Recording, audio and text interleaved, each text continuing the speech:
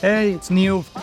I am excited to share beer stories, hosted by my good friends Misha Smith and Alex Violet from Pasteur Street Brewing Company, and produced by me at 7 Million Bike Podcasts. So check out beer stories here on a Vietnam podcast. It's going to be a special pod swap, and we're going to do more of these over the coming months. There will be new episodes every week. This is for beer enthusiasts, not beer snobs. So if you love beer, you'll love this podcast. The link is in the show notes. Go and follow that if you need it, and enjoy the podcast. Cheers.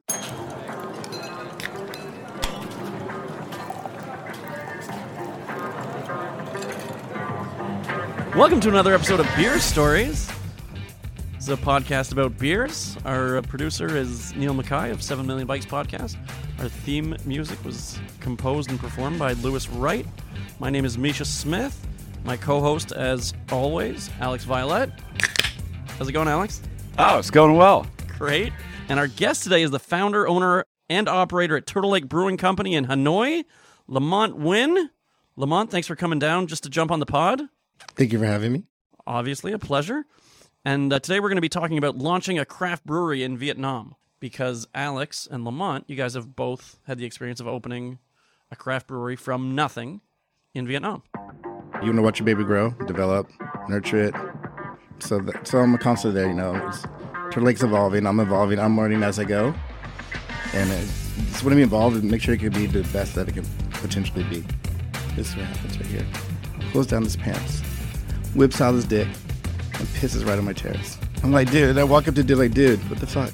Put that shit away. And he's like, leave me alone. It's okay.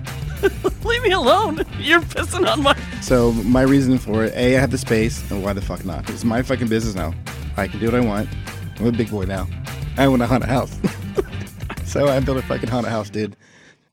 So just to get started, we're going to do our fastest growing segment. It's called the Hangover Check. How hungover were you this morning when you woke up?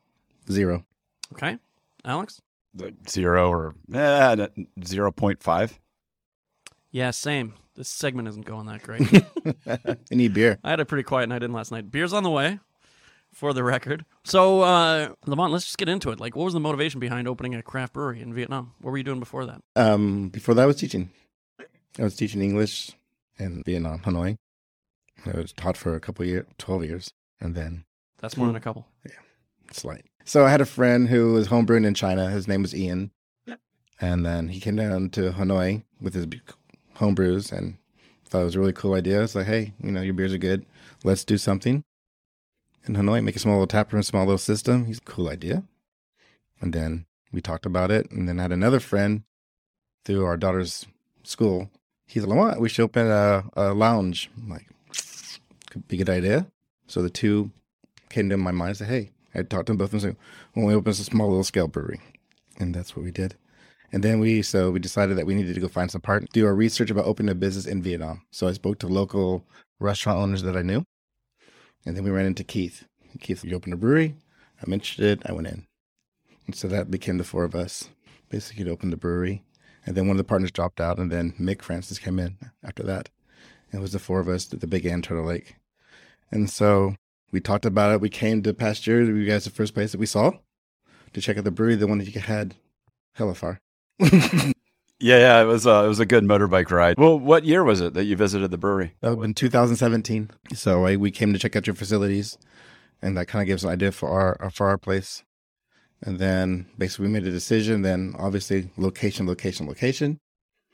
So we drove around Hanoi for a solid month or so, looking for locations, and then we got lucky and found the place that we're in now. So then immediately after we found that, I flew to China to start looking for equipment. And my friend Harry Callahan, he helped me out with the brewery, sourcing the equipment. We went to some cowboy breweries, some good ones, some bad ones, and we went to Jinan, where it was like near Beijing, and checked out 7, 8 manufacturers, and some of this shit. It was really bad. So we found one that we went with that suited our needs, and then we got the equipment, ordered it in July, and it arrived in December, right around Christmas. And so we built it up, had some issues, obviously. And then we did a soft opening in January, and then we did a full opening in March 2018. So Lamont, how many beers did you guys have when you started out? We started with 2. We started with at the time it was our First Sleep Now and our VPA. Those were the first 2 beers we started with. Nice. Are you still making both of those? Those were one of our two of our core brand beers. Yes. Awesome.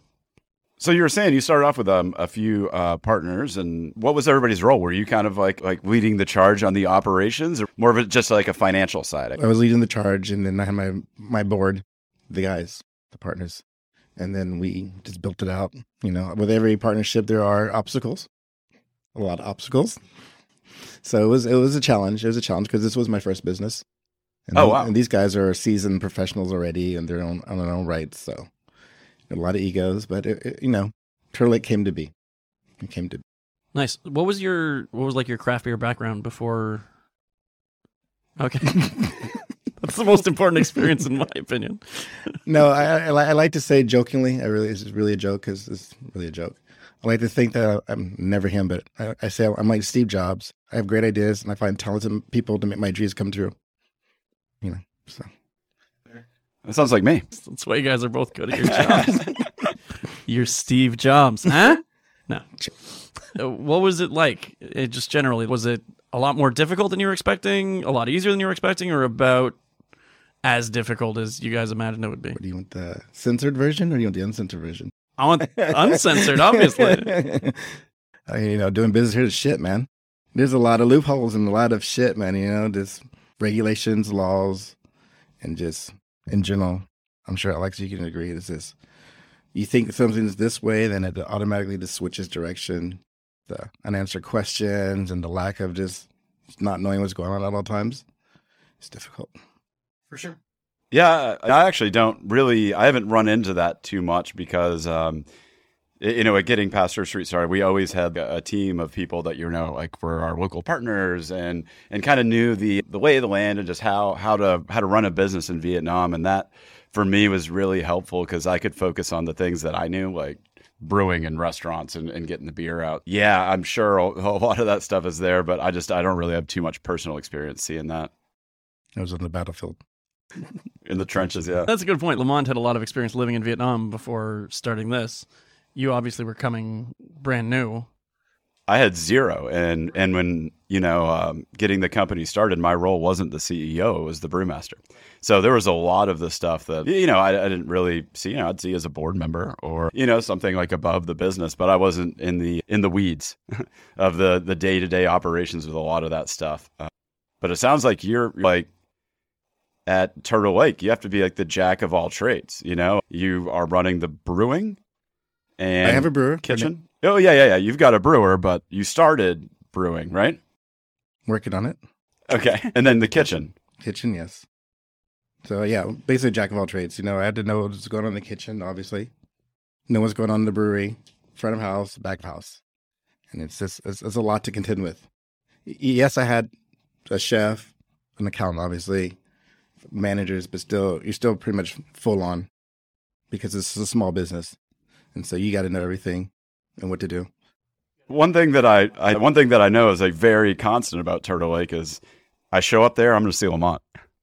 It seems like you're there quite a bit. I'm, very involved in all these like day-to-day operations. And it's always fun for me to go up there and see that because it seems like you have this really clear, deep understanding of what your business is about and how it runs. Yeah, I would like to think that. You want to watch your baby grow, develop, nurture it. So I'm constantly there, Turtle Lake's evolving. I'm evolving. I'm learning as I go.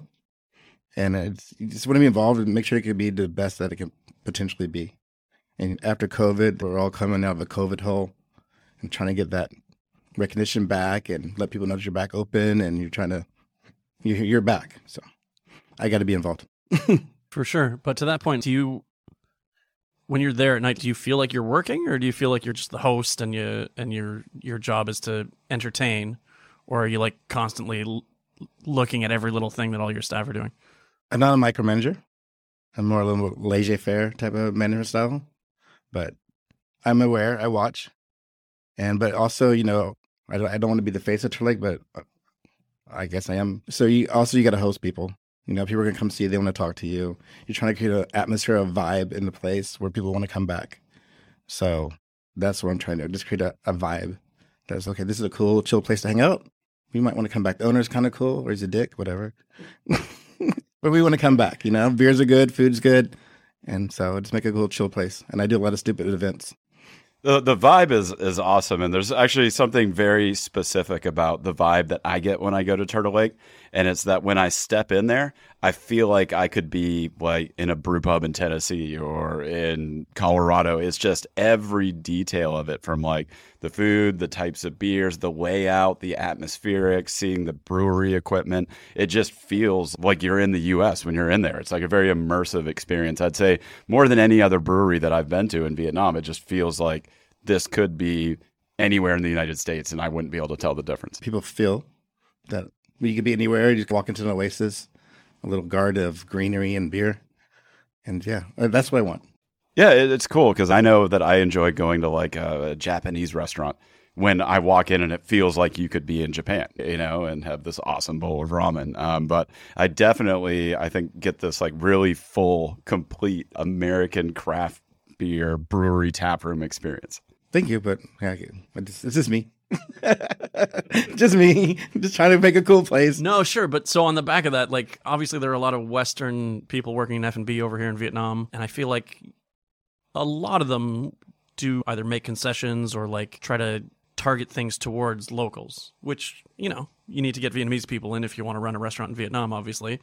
But like you trying to promote that American style, was that a conscious decision that you were thinking about, or is it just naturally the way that you guys decided to run the business? I think the business might feel American because I'm American, but really, honestly, like my clientele predominantly is 80% Asian. That'd be the local Vietnamese, Japanese, Koreans. Do you think your Vietnamese customers appreciate that it's an authentic American experience and that you're not trying to pander and make it more Asian?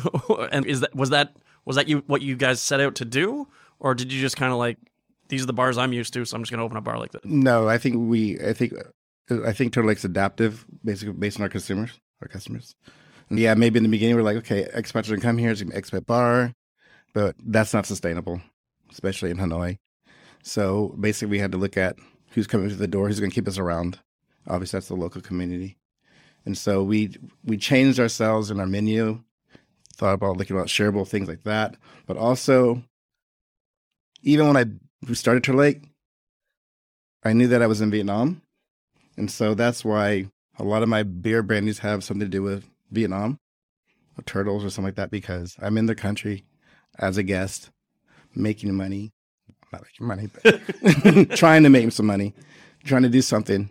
So I have to get homage to where I'm at and give respect to them. So I like Turtle Lake. Obviously, I know it's a question you're about to ask me. I'll give it to you real quick. So Wan Kim Lake in the Old Quarter is Turtle Lake. Yeah. And when we were looking for the brewery, we found a space in Wan Kim that we thought we could get. It was like a really cool spot, but it turned out to be owned by the government, and that wasn't happening. So by that time, when we're trying to negotiate, trying to figure out who it was, we came up with the name for Turtle Lake in the logo. And then when we didn't get the place, everything was already set forward. So we moved to the location that we're at now. But for some legitimacy, maybe 2018, Friday night, Wing Sanity, packed, the place is packed. 10 little baby turtles crawled out from the lake onto the busy terrace, and was like, this is cool. So we kept 2, threw the rest back. We lost 1, and threw the rest back. And the turtles are now my bar, so it's very auspicious for that. And so I have turtles at the bar, so I think I'm legitimate now as being a Turtle Lake. I love it. Yeah, it's not the Turtle Lake. It's a lake with turtles. Exactly. Now. So we threw the turtles back in, so I know there's turtles in the lake next to me. So there you go. I feel like any lake could be a turtle lake. True. So yeah, you talked about like creating a vibe at your place, something that we talk a lot about for our tap rooms as well. What's the most important thing that you think of when you think of Turtle Lake Brewing Company? Obviously the beer, number one, but as far as like the guest experience at your place, what do you think is the most important thing for that? I think, atmosphere. Atmosphere. You come in, it's like, this is an atmosphere I want to be in. This somewhere I can drink, spend my money, have a good time. Atmosphere. Use that first impression.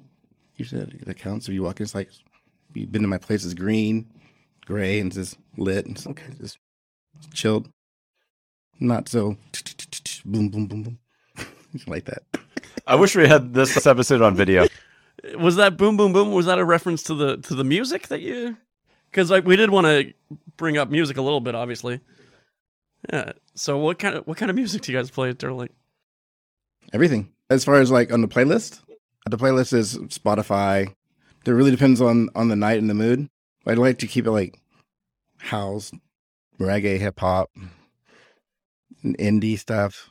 But every once in a while, I'll play on some heavy metal, play a lot of rock. It just depends on the mood. But, like on Fridays, I have a chicken wing special event where I have DJs. So I get out some of the good DJs that are playing in Hanoi, and they play it for me every Friday. And then I'm starting to incorporate more bands now. So I have live music Monday and Wednesdays. And then Saturdays, I have a band perform. So it's, once again, coming to that environment, you want to walk in and say, oh, something's happening here. This is cool. Music's cool. I want to stay. So it's about the atmosphere. The music comes up quite a bit. I'm sure it'll be a recurring theme on a lot of our episodes. It's such a big part of being in like a restaurant and, setting the atmosphere for it. And I think it's very clear to me that you have a really deep understanding of this at some level, because you said something that I just picked up on was that you are just trying to fit the energy of whoever's there, and that you will adapt and change to whatever you think people are enjoying at the time.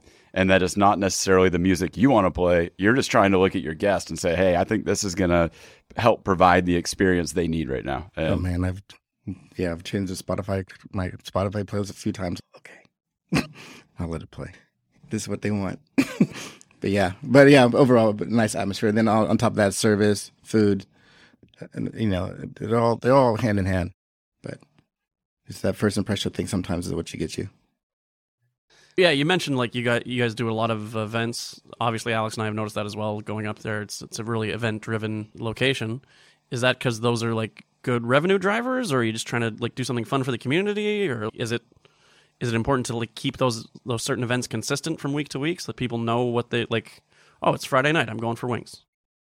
All of this above. Sorry, that was a lot of questions. That was a lot of questions. But the answer, all the above. Yeah, I like events. I'm an event space. I have a good space for it. And I'm also community-based, I work within the community as best as possible. So people want to obviously do things at my place because Turtle Lake is considered to be a safe space. And so there's been a lot of issues in the past with, some women and things like that. And then obviously we just want Turtle Lake to become a safe space for people to come and feel comfortable and invited in, that no matter what you are, look like, whatever, you're welcomed to come to Turtle Lake. So I try to create that atmosphere once again, and therefore I get the events like the wrestling, the drag brunches, Christmas markets, beer festivals. So I tether on all different types of events. That's what I like. I like entertaining. I like hosting. So that's why maybe the place is easy to come to, because everyone's welcome, and I think that's why I'm pretty fortunate about getting the events. That's exactly what I was going to say. Like, it's about inclusivity and making everyone feel welcome when they come in. That's awesome. So about some specific events, is there anything that you might want to share about running a craft beer festival? I mean, in the beginning, it was a lot of work, but I think after a while, once you get the routine through, and I'm not a big venue, I'm not like, what's the ABC in California? What's the Great American, but it's the big one in the States. What's the biggest beer festival? The Great American Beer Festival, yeah. On that scale, yeah, that's a shitload of work, you know what I mean? That's a lot of logistics. Mine's a little bit smaller, so it's fun. The brewers, fortunately, the brewers all are receptive to what's happening, and they're easy to get along with. Are they, though? Anyway, moving on. Where I'm from, up north, it works well. You know what I mean? And everyone's cool, collaborative, and so the beer fest's easy, Everyone gets their stuff in there. For me, the biggest obstacle, obviously, is getting people in the door and the weather. I think the weather is my biggest. For the last 3 beer festivals, rain every time. So you know how that is. But it's fun to organize the beer festival. It's really fun. If I could do it bigger, I would. Which brewery is the hardest to deal with? Pasture. Dune Misha, man. This is fucking all over the place, man. That's what we go for. Like, just make a mark, You got to stand out. He keeps getting God water and all this. And Dan! Guess sounds like a real jerk. But no, it's cool. It's fun. I mean, it's fun to work next to Misha and the other guys and beer festivals and just talk the shit. Everyone gets drunker and happier, festive as the hours get later. No, it's a good experience, when everyone's happy with each other. For sure. So we talked about inclusivity, making everyone feel welcome. Is there a limit to that? Is there anyone that you wouldn't want at your... Can I share a story? 100%. Oh, you're going to love this. This is This is a brand new segment to the podcast. It's called Storytime with Lamont. Yeah. Dun, dun, dun, dun, dun. You even did your own music. So this could be embarrassing for me, but I'm going to say it anyway. So we just had an event 2 weeks ago. We had a drag bingo. Had a comedian come on stage that said that he was a drag queen comedian. That didn't happen. So he flew up. Yeah, he's from Saigon. So he came up and did his performance, which was horrible. And then he proceeded to get really weird and drunk and flopping around like a elephant with his head chopped off. I don't know what you call it. And then he got really weird with my guest at the table. I started crying. Emotional. You know, this is disturbing my guests. I'm like, could you please? So the people who were always like, hey, this guy's kind of weird. And so I'm like, sir, you know, could you, what's wrong? Leave me alone. It's like, but, you know, you kind of disturbed my guest. Leave me alone. So I left him alone, got him some water, and then he's still acting weird. And then some customers started talking to him, calmed him down. And then he was still acting a little weird, but then he got up, started dancing again. I think he was on drugs, but then next you know, he sits back down. This is what happens right here. Pulls down his pants, whips out his dick, and pisses right on my terrace. How about that? I'm like, dude, and I walk up to dude like, dude, what the fuck? Put that shit away. And he's like, leave me alone. It's okay. Leave me alone. You're pissing on my fucking pissing. patio. Yes. And there's video. I'm really sorry. I was out of it that day. I'm sorry, man. Banned. Other cool events I'm doing. I opened a haunted house. I'm building a haunted house. Yes. Do you do that every year? This is my second one, but I would like to think I'm the only haunted house in maybe Hanoi or Vietnam. Is there one here? I can't think of one off the top of my head. I'm building a haunted house. I definitely can't think of a haunted brewery.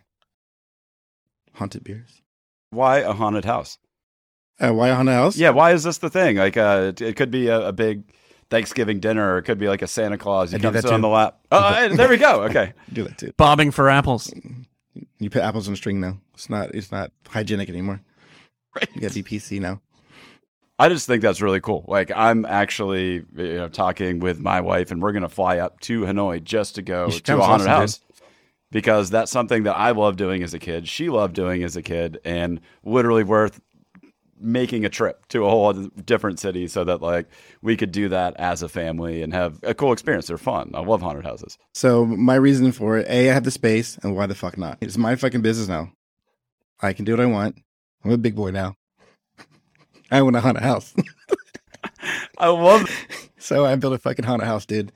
And it was really cool. The first one we did in 2020, right during the pandemic. You like that? Pandemic.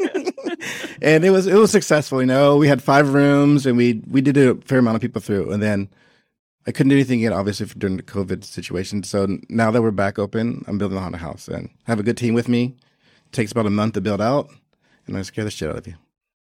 I love that. It sounds like it's the inner like 10-year-old coming out. What are you gonna do when you grow up? I'm gonna have my own haunted house. It's gonna have all this beer everywhere.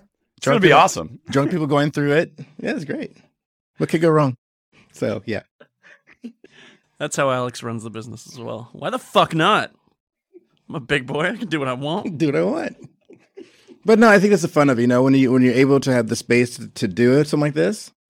And also, yeah, it's a haunted house because it's cool, but also it's good marketing. Just bringing people to my restaurant that's never been before. Yeah, it just seems very maybe authentic. If you're doing a haunted house, it's like, probably not like the idea didn't originate from this is going to be the next thing that is the most profitable revenue driver for our company. Probably started off with this is going to be something really fun to do. And that's where it starts, like doing something fun. And then you start working in, okay, are we going to lose a bunch of money, or is it a marketing opportunity? But it seems like it started from this would just be really fucking cool to try. Yeah, it's really cool to try. And also, you know, the first one I went wild on my budget, but, you know, this one I'm a little more controlled, you know. So, but it's marketing. Maybe it's not going to be profitable. Maybe you'll just make your money back recover. But like I say, the value that you give for people who have never been to your place that will come back now is worth it in gold in a sense, you know. And it also gives you a good reputation because they're going to drink when they go down there because they're waiting. So you might get a couple of revenue sales from downstairs. The haunted house itself might not be profitable, but the experience and overall that people come back. That's what you're looking for. What are your thoughts on kids being at bars, breweries? Once again, I'm a community space. I'm family friendly. I don't mind it, but I think maybe after 9, 10, maybe you could kind of like, okay, let's keep this more adult friendly, because I've known a lot of teachers who don't want to come to my place because they don't want to see their parents or their students while they're drinking off the work, kind of want to distance themselves. So they're like, no, I can't really go to your place because I might bump into a parent. And so this is something to deal with. But, parents come, they spend money, they spend a lot of money, and then you got to find a balance between the two. I've always noticed, like being a father, that there's certain bars that it just wouldn't even cross my mind to go to with my daughter, but almost any like craft beer bar or brewery is usually on the list of, this wouldn't be a problem. Like the energy inside like a craft beer place, it's not super aggressive. It's like more chilled out and, like you said, family friendly. But I didn't know if you had seen anything like that with like craft beer specifically being like a family type drinking experience, almost like the parents want to go there and it's not so crazy that you feel comfortable to take a kid. Their kids are behaved. Some parents have some bad kids. You're like, dude, you need to calm your shit down. Some parents recognize it and they calm their kids down, but other parents is like, dude, I'm going to get drunk because this fucker's like crazy. And I'm going to let him run around and cause havoc. But it's a balance, you know what I mean? I'm not going to say only for adults and not for families, because the revenue for both is what you want. You want a place for people to come. I always go back and forth on it. It's like, I do too. Yeah, it's like an awesome spot. It's just like another restaurant. It's a great place to go hang out. But then there's 7. Should they be around a bunch of beer? I don't know. Like for some of the events that we host now, we're trying to make it an age appropriate thing. So like drag brunches now are no longer for kids. It was not family friendly anymore. The wrestling that we do won't be family friendly. So sorry to break the rules a month ago. I'll just go to. Yeah, but my daughter, VIP. Alex is in the house, My daughter really enjoyed it though. She thought it was awesome. My daughter goes all the time too, It's just, but it's just more for the queens and maybe the guests who feel uncomfortable with the kid running around, even though the kid might be cool as shit.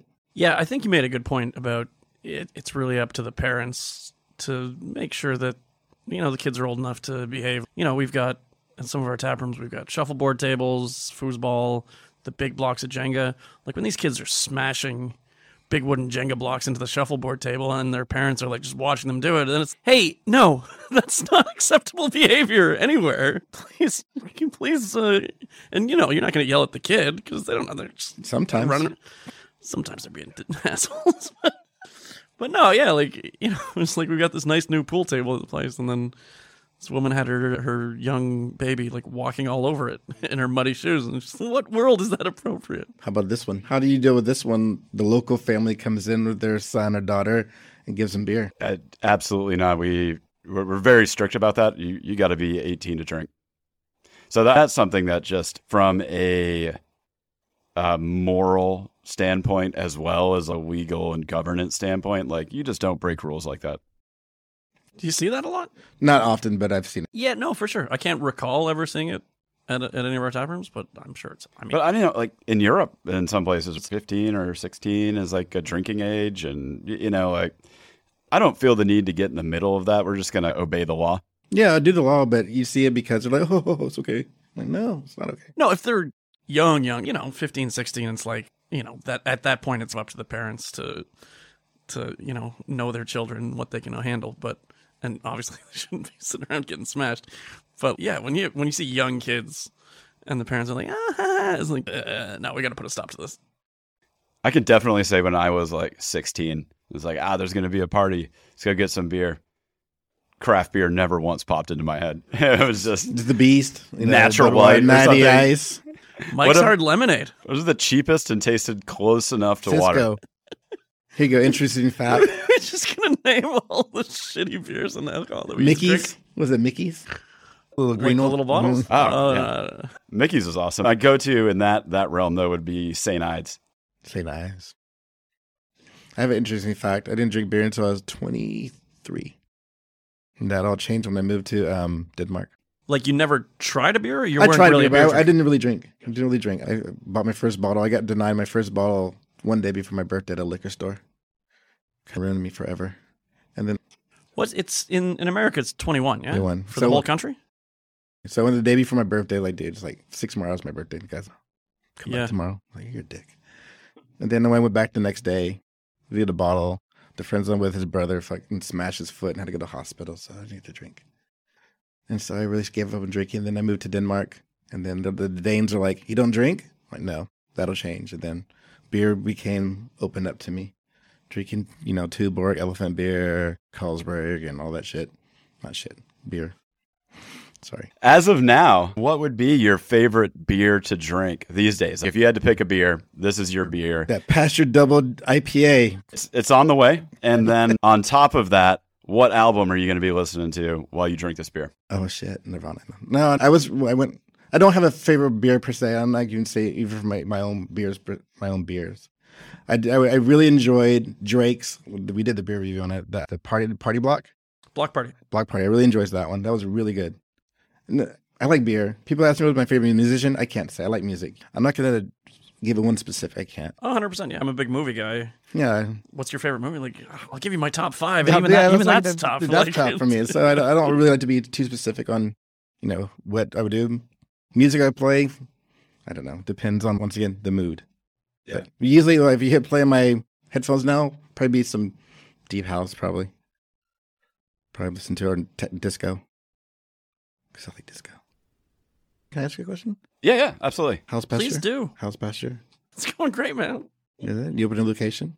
Yeah, just opened one here in Saigon. We actually tried to open one in Hanoi, and then we ran into probably some of the stuff you were talking about, where we thought we had like an agreement, and then it just fell apart. So that was, disappointing. But yeah, still growing. We were, making it through, because it's tough having restaurants and breweries, and you can't sell beer or operate a restaurant for months at a time. But yeah, back out of it and as busy as ever. So it's fun to get back in this mindset. I can see it on like everybody on the team's faces. It's, hey, we're growing. We're back to what we're used to doing, like providing awesome experiences, introducing more people to craft beer, expanding your business. And man, that's just a lot more fun than COVID times, where you're just like, is there any cost that I can cut to make sure we stay alive for the next month or two? So yeah, I guess sucks we had to go through it, but definitely feel stronger on the other side. Almost all of our team was able to stay through COVID. So I think that was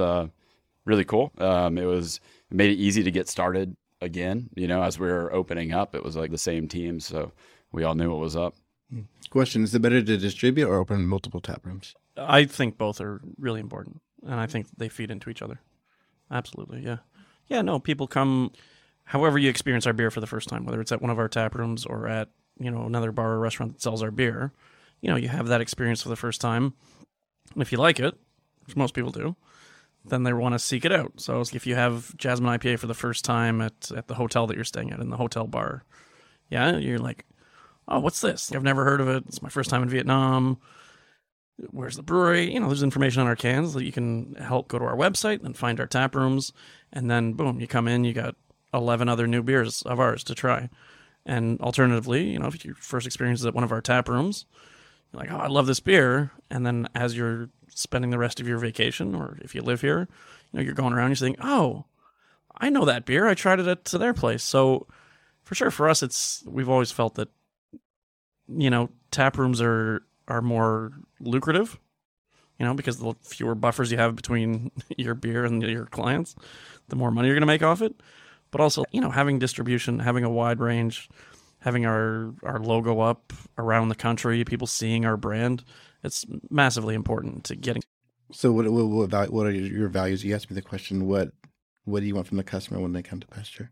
I'm going to throw it back at you. We actually, when we were getting started, we never planned on having a tap room. We were just going to have it, our original spot on Pasteur Street was going to be our office. And then we were going to build it out like a full craft beer, like American craft beer experience, and invite managers of restaurants or hotels out to drink the beer in that environment and really explain hands-on, like, why would you want to pay this much for a beer? and let them see the quality ingredients and how much work goes into making these recipes.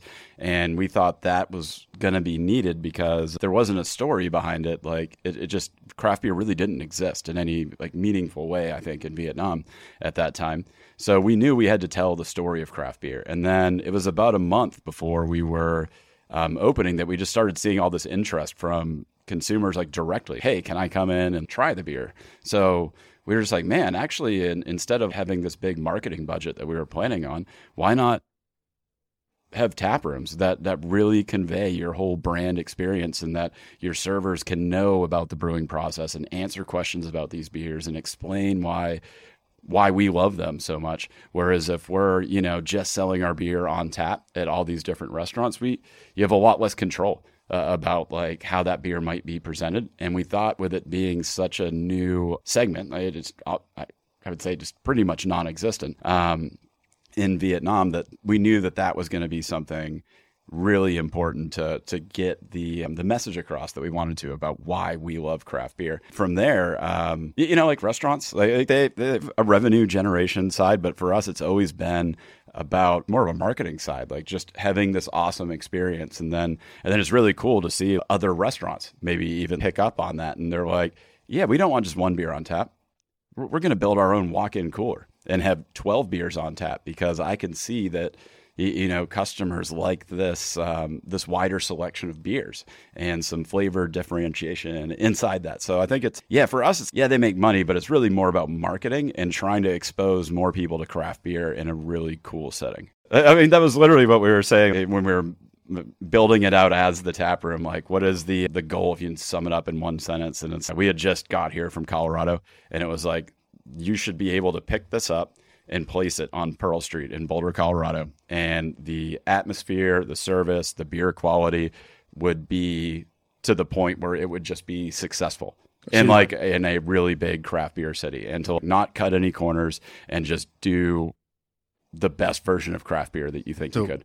The third question one more time back to you. So you consider yourself an American style type of business brewery? We've always... we started the company here. It wasn't that we were making these beers in the States and moved it over here. We're very proud to be Vietnamese. Obviously, we not to get too much into the sales part, but you asked the question. Yeah, no, of course. We put local ingredients into all of our beers. Like, we wanted to root the beer here in Vietnam. That was always John and Alex's vision and goal from the start, was that we're not an American brewery in Vietnam. We're a Vietnamese brewery that uses, American styles and American techniques, but also it's very Vietnamese beer. We couldn't make this beer anywhere else. It would be different if we made it somewhere else. And that was always really important to us. And, I think a lot of our Vietnamese customers especially really appreciate that part of it. You think the local Vietnamese breweries are adapting? I think that's actually one of the single biggest things that gives me confidence for the success of craft beer in Vietnam moving forward, is seeing these passionate local folks that are discovering these beer flavors, and they could pick any job. They're like, I could go to be an engineer, I could work for my family company, I could be a teacher, whatever. And they're like, you know what? My passion is beer, and I want to start a craft brewery. And they are pouring their probably savings, all of their time and energy into that. And when that happens, they're going to spread the word to their friends and their family and their customers about how cool this craft beer thing is. And I think anybody who's in craft beer knows that you don't just pick one beer from one brewery and that's all I drink. You like to explore the different flavors, try beers from different places, and I think it's just something that's going to bring people into the wider community of craft beer.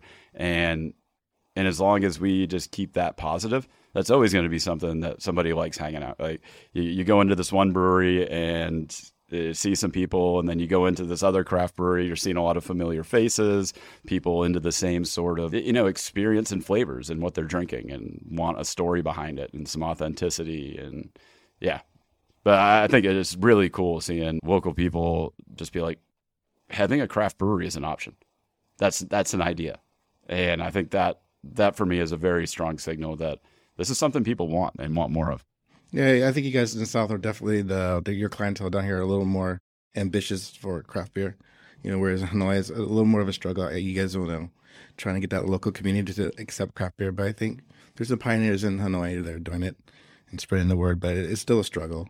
We almost started in Hanoi. I remember you guys were the first craft beer I tried. You did a festival with Tanya way back in the day when she was doing beer festivals, and I saw you guys like.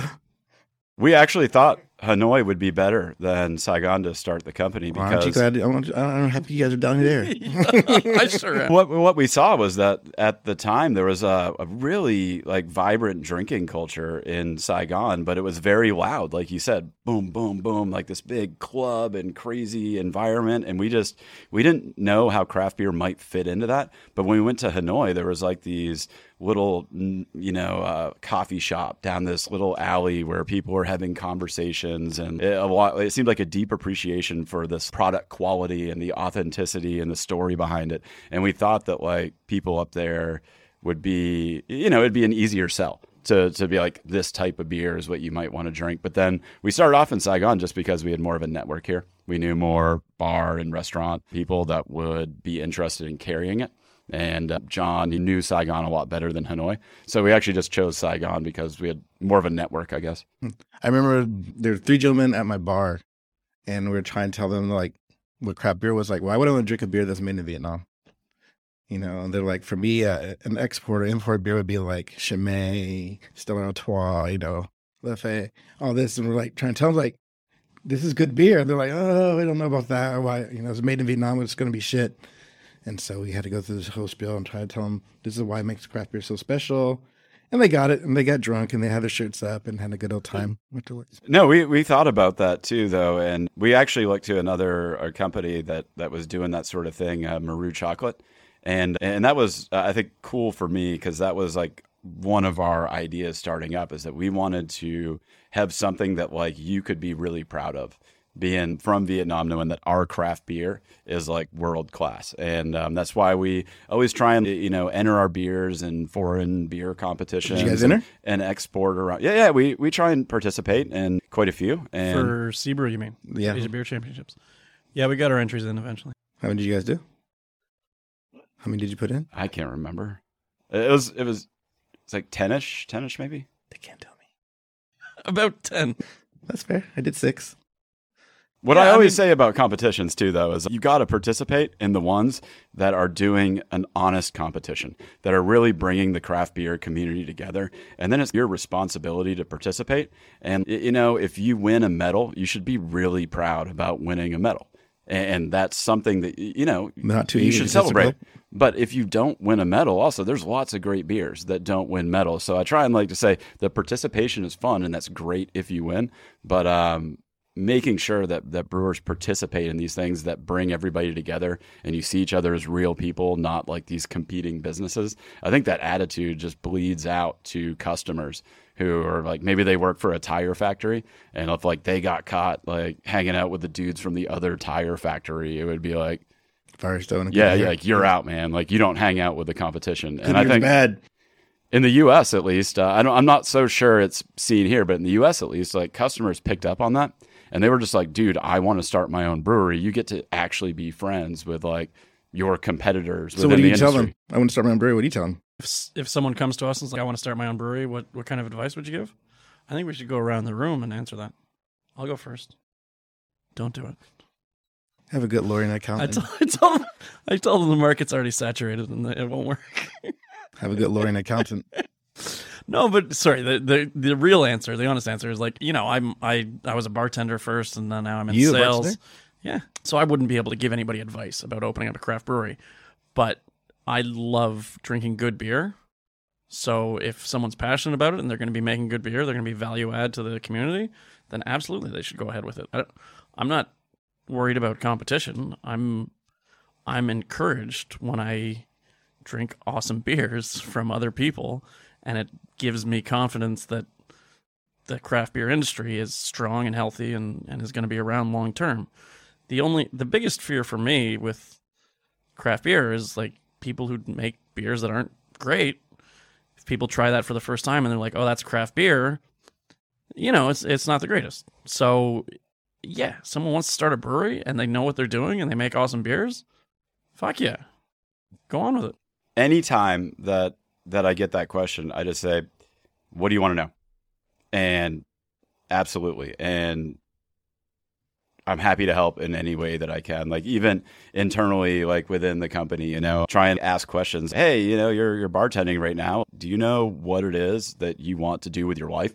Do you have a long-term vision or goal? And it's okay if you don't, but if you do, please share it, because if like your goal is to run your own business one day, then I can start looping you in on stuff at work. So that will give you like the skills and the knowledge. Or, I've started a couple breweries and then helped consult with some other people who had started some. And like, I have lots of like documents and stuff that I can just redact some names or numbers from and just say, hey, this was a successful business plan for this type of concept, or this was, something, here's a spreadsheet that really helped me do demand planning and forecasting. Here's something on a restaurant culture side that can be really helpful, and just try and like share, but probably not if they come to me and they're just like, I'm trying to make a shit ton of money. Can you help me make this really profitable? I'm just like, I just get this impression that whatever comes out of that is probably just going to be like not great for the community.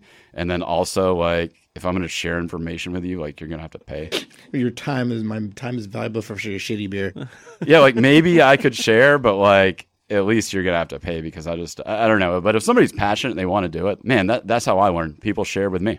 Like people taught me how to brew. I think for me, as a whole, at least getting into this business new, and I could say about everyone, my experience with everyone, the breweries here in Vietnam, most of them, I feel that if I had an issue, I feel confident that I could probably talk to them and they would help me out. You know what I mean? They might not give me the exact answer completely, but they'd be willing to go out of their way a little bit to help me out, give me the answers I want. Sometimes. Yep. And I like that. That's cool. Everyone here is really cool. And they're all, everyone's trying to run a business, but everyone's still community based in a sense. Yeah. So there was one time I was talking to the owner of a brewery who had their beers on at a place that I really wanted to get our beers in. And we were having trouble getting in touch with a manager or an owner there. And I knew the guy pretty well, so I just messaged him like, hey, I saw you guys are on here. Do you mind passing me a contact of someone? And he's like, sorry, Misha, I'm not going to do that. If you need the name of a supplier, a distributor, a contact, I'm happy to share any of that. I just don't feel comfortable giving out my client's personal contact info. And I thought that was completely fair. That's genuine. Yeah, no, exactly. And that's it. Like when someone asks me, I kind of like have to think about the person who it is, how well, like the relationship I have with the client.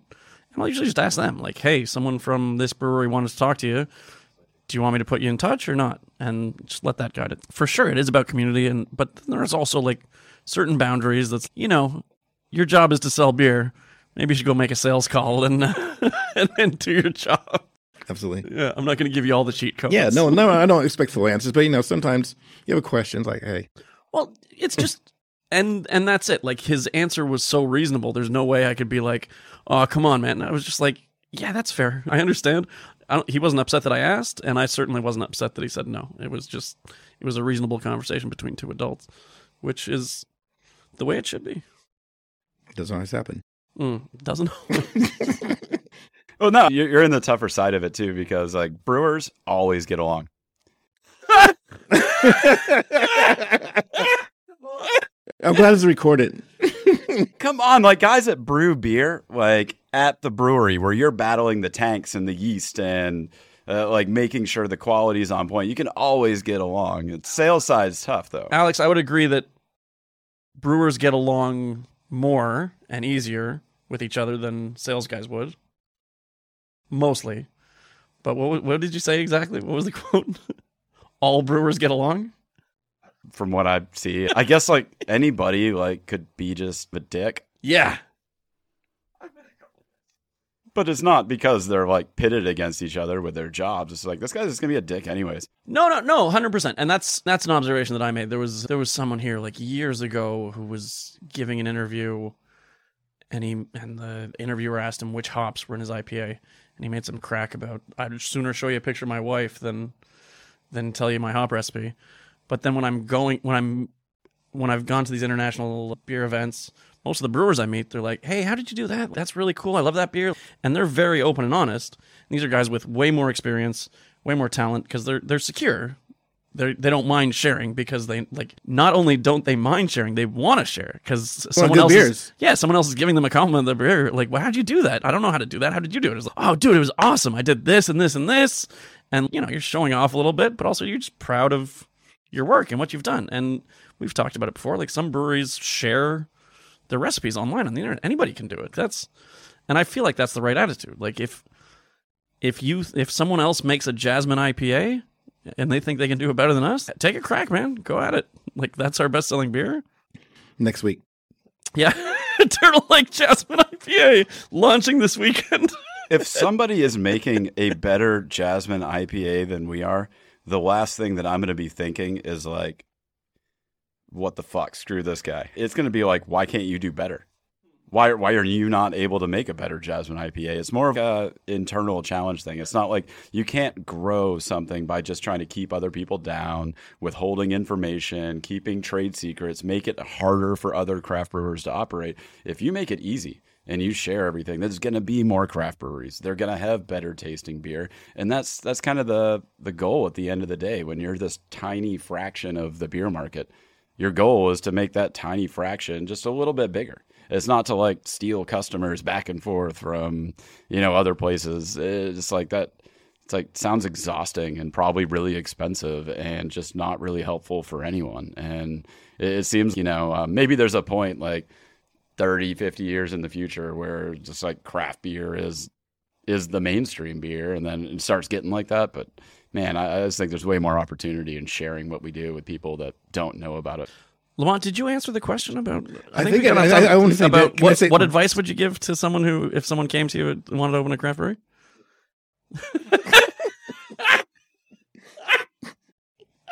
It was your own question.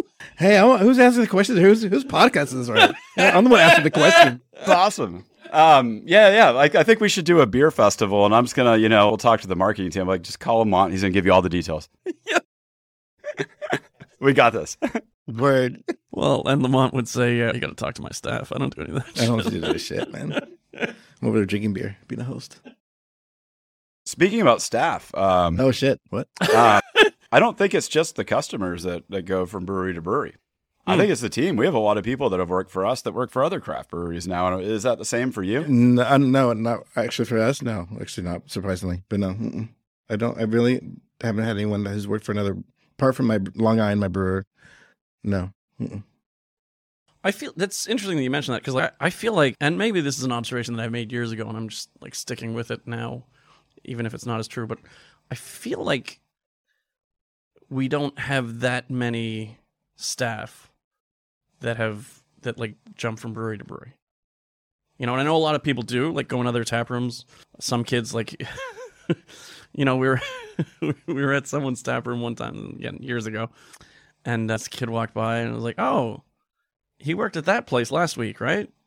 And no, he just started here this week. The owner was saying this. Yeah, I just hired him. It was like his first night.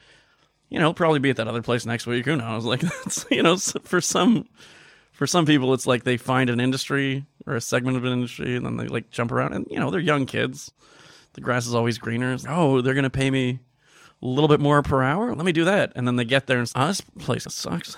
Let me go find the next one. Like, I don't see that actually. I don't see that the grass is greener. I see it like somebody who's like a supervisor of a tap room and they're wanting to move up and grow in their career, and that we already have full staff of general managers, but this other place is needing a general manager and they can make this vertical move. And it's like, you got to support that every time. I feel like we've gotten there as an industry. I'm again, I said this is an observation I made years ago. Like that, there was a lot of that early on when, it was a lot of new breweries, a lot of new tap rooms, and a lot of the younger kids were like just, their eyes were mad. I think it's cool. I see people moving around a lot, but it's always vertical moves. It's, hey, I've been, a bartender here, and now there's an option to go to this place, but to be the manager. Or, hey, like I've been making beer for this company, and now I think I have the opportunity to start my own company. But I see a lot of that. For me, I guess my perspective is I see it as like usually vertical moves that the company isn't able to provide. They wish they could, but it's just like you don't have the job at the time. And it's like no hard feelings. If you get an opportunity to like take a step up in your career within the same industry, I don't really fault anybody for taking that option. Do you have a prerequisite that your staff would drink beer? Is there an image that you're looking for as for your beer tenders? And No. is there something that there's no what's the word I'm looking for? There's no. There's no quotient, there's not a minimum amount of beers that our staff have to drink per month to qualify. No, I'm just wondering. I have staff who don't drink beer. Yeah. They don't, so as a prerequisite that they have to, they drink beer, in a sense, like they are beer drinkers to work at Pasture because obviously they're representing your brand. No. They just have to be knowledgeable about our beer. Yeah, but, you can be knowledgeable, but can you be passionate about it? What's more important? I think someone can be passionate about the craft beer industry without being a beer drinker. The industry, but your particular product, though. I think they can be passionate about our brand without being a beer drinker. If they're proud of one of our first employees, who's now our HR manager, like obviously she's drunk beers, but she doesn't drink a lot. But I remember early days talking to her, like we both started out behind the bar. She's still one of the most passionate employees we've ever had, and not just about her work and her job, but about the brand. I remember coming back one time, or she was coming back from maternity leave, and while she was gone, it was like when East West, Heart of Darkness, Belgo, Winking Seal, when all those guys opened around the same time. And so we were just talking about all the different breweries now, and she's asking me, like, oh, how are they? And, I'm like, oh, this one's good at this one's good at this, just going over it. And at the end, she just turns to me with a smile, and she's like, but we're still the best, right? And, it's because she takes pride in our company, and that's why she's amazing at her job. It's not because she drinks the most beer. Not until quantity, just or beer drinkers in general. Yeah, no, that's fair. But she I remember, like, when we were on slow shifts, she was, like, Googling craft beer.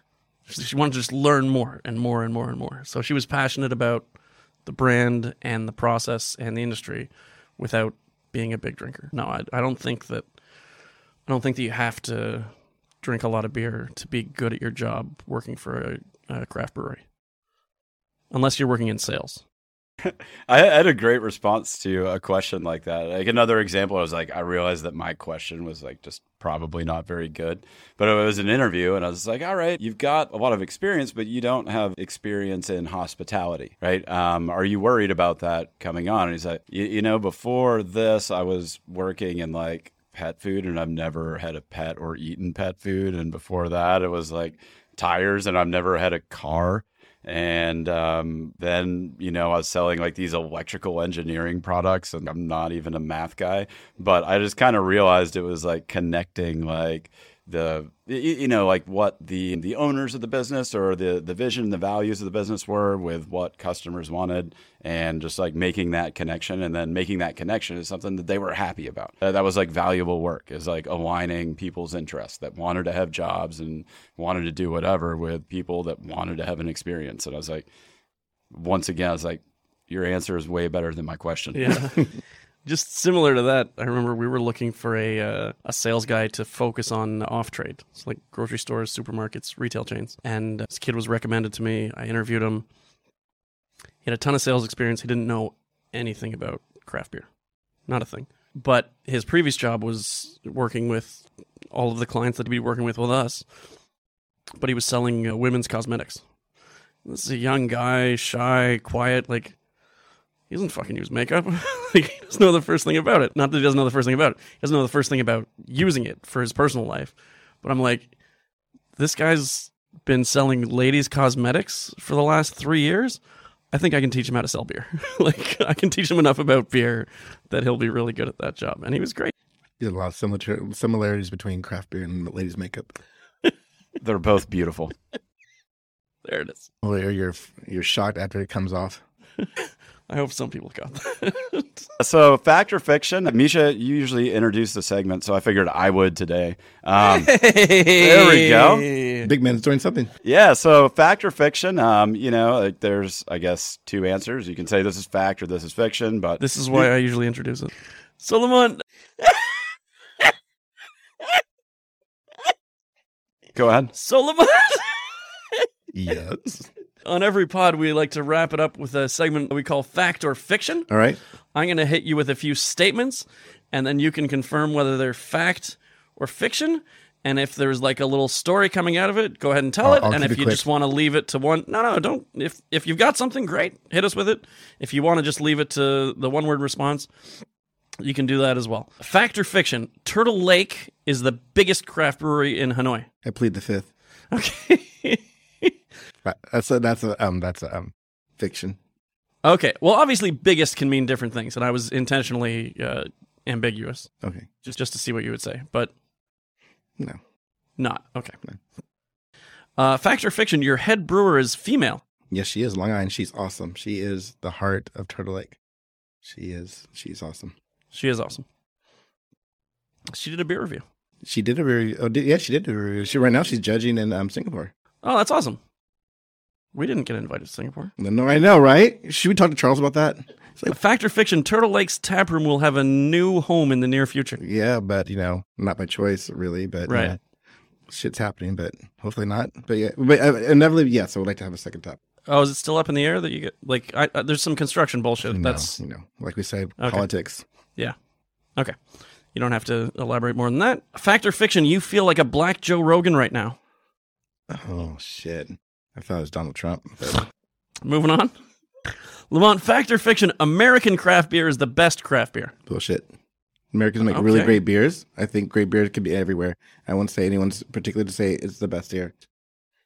I guess that being PC. No, I think you're being honest. But I'm not shitting on American brewers. American does make great beers, but I like Belgian beers.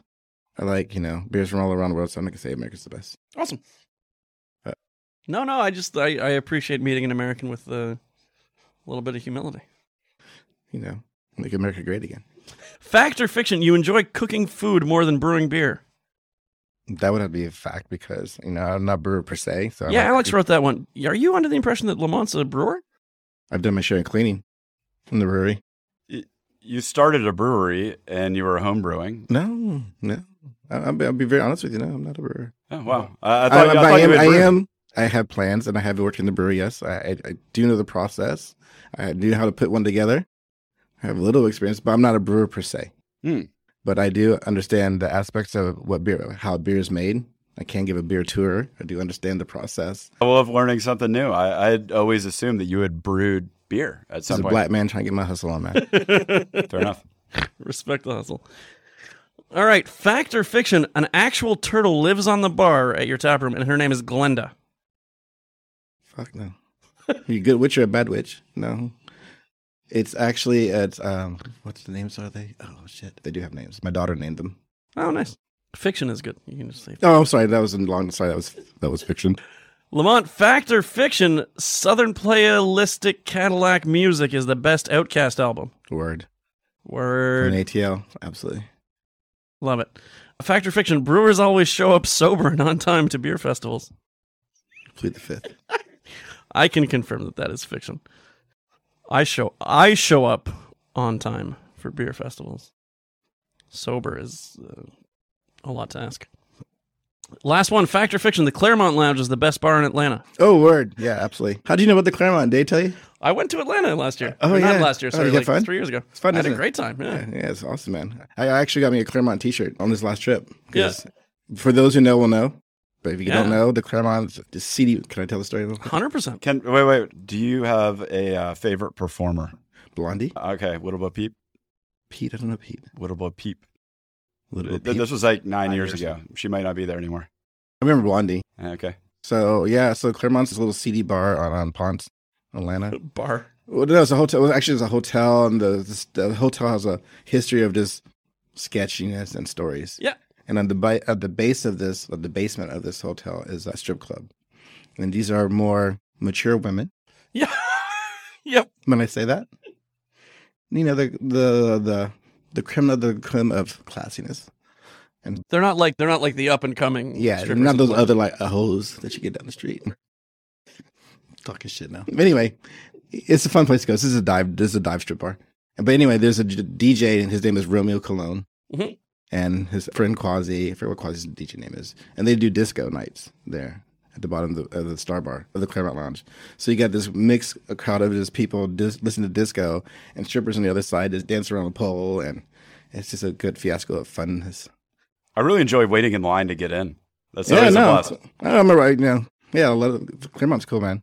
Yeah, Claremont's cool. I actually bought a shirt. Nice. I'm going to wear it. I didn't want to bring it down because should have wrote it down. Represent. But I don't know if anyone's going to know, but now that you called me out on it, you've been, right? Absolutely, yeah. So, shit, I saw Dave a lot when I was there over in June. Yeah, Dave was here when I was there, but... Yeah. No, it's cool that you know the Claremont. All right, weird. I'll wear it next time. Yeah, so I'm from Atlanta. I guess that's the question. Was that the question? No, Fact or Fiction, the Claremont Lounge is the best bar in Atlanta. Oh, yeah. Yeah? Yeah, for sure. MJQ. There's a couple. But yeah, that's my Atlanta story. Love it. Lamont, is there anything you want to... Obviously, we know we can find you at Turtle Lake Brewing Company up in Hanoi. Is there anything else you want to shout out, give a plug to before we get going? No, I would say thank you for you guys for giving me the opportunity to talk some shit with you. It was fun. Thank you very much. Appreciate that. What's up to everybody in the beer brewing community? Peace out. Awesome. Thanks to our producer, Neil. Our theme music, again, was by Lewis Wright. Thank you, as always, to my co-host, Alex Violette. And thank you for listening. Thank you, Misha. And obviously, thank you, Lamont, for coming on. Thank you, both on. you guys. Thank you, Alex. Thank you, Misha. Appreciate it, really, sincerely. Thank you. That was Beer Stories.